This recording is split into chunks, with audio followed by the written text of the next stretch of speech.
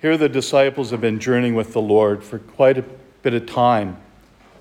And yet there was such animosity between them. And here they're discussing, well, which one of us is the greatest? I'm sure they were whispering it because they didn't want the Lord to hear them. So they were pretty aware that they shouldn't be talking about this. But the Lord knows. He always knows our thoughts. So he turns to them. If anyone wishes to be first, he must be the last of all and a servant of all. I'm sure they were really questioning their own selves about why are we even discussing this event. The Lord already knew who he's going to choose to be the head, but they weren't. They were still discussing, which one of us is going to make the first one? We do that too often in our own lives. Which of us is the most important? Even within our families. Dad liked you the best. I know he loved me the best. We think that way, don't we? We try to outdo others, or we think someone is better than us.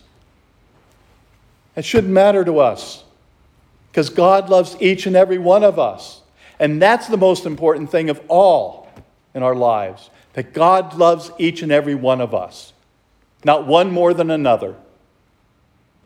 It's interesting that Jesus loved one of the disciples more than the others. He loved John. But he didn't choose John to be the head of the church. He chose Peter. We may ask ourselves, why would he do that? Because Peter was always the one to first say something, even if it was wrong. The Lord knew there was something special about Peter, that he was willing to take the authority, willing to step forward. And that's the call that we have in our own lives. We need to have the courage to stand forward, to be able to reply to God. This is what I want with my life. I wish to share it with my brothers and sisters. Each and every one of us has been called by our baptism and confirmation to do exactly that. To touch the lives of our brothers and sisters. In essence, putting them first, you may say. But it's not really. It's making them our equal.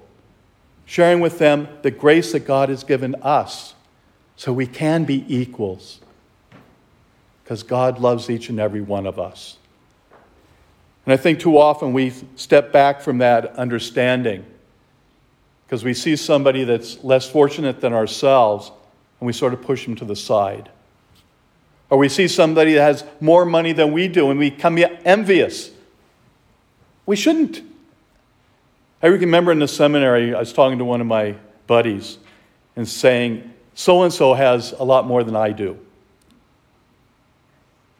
I feel like I'm not doing what I need to do. And he turned to me and said, first of all, you don't know anything about this other person. He has more problems than you do. So don't elevate him. And we do that too often with ourselves. We put other people either way above us or way below us. And neither one is accurate in the life of God. Because he sees all of us for our uniqueness, but he doesn't treat us any differently than he does the person next to us. He cares for each and every one of us.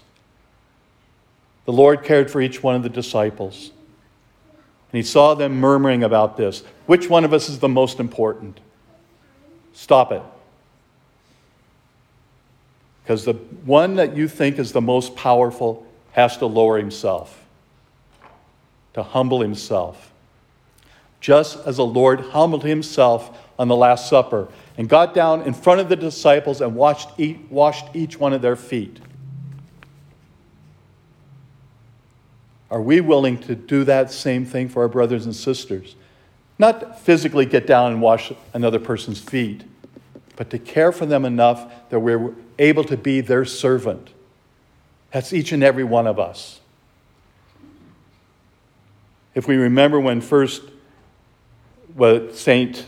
not saint yet, but Pope Francis, at the beginning of his ministry, the first Holy Week, and he goes to the prison and he washes the feet of those prisoners, humbling himself for the sake of his brothers and sisters,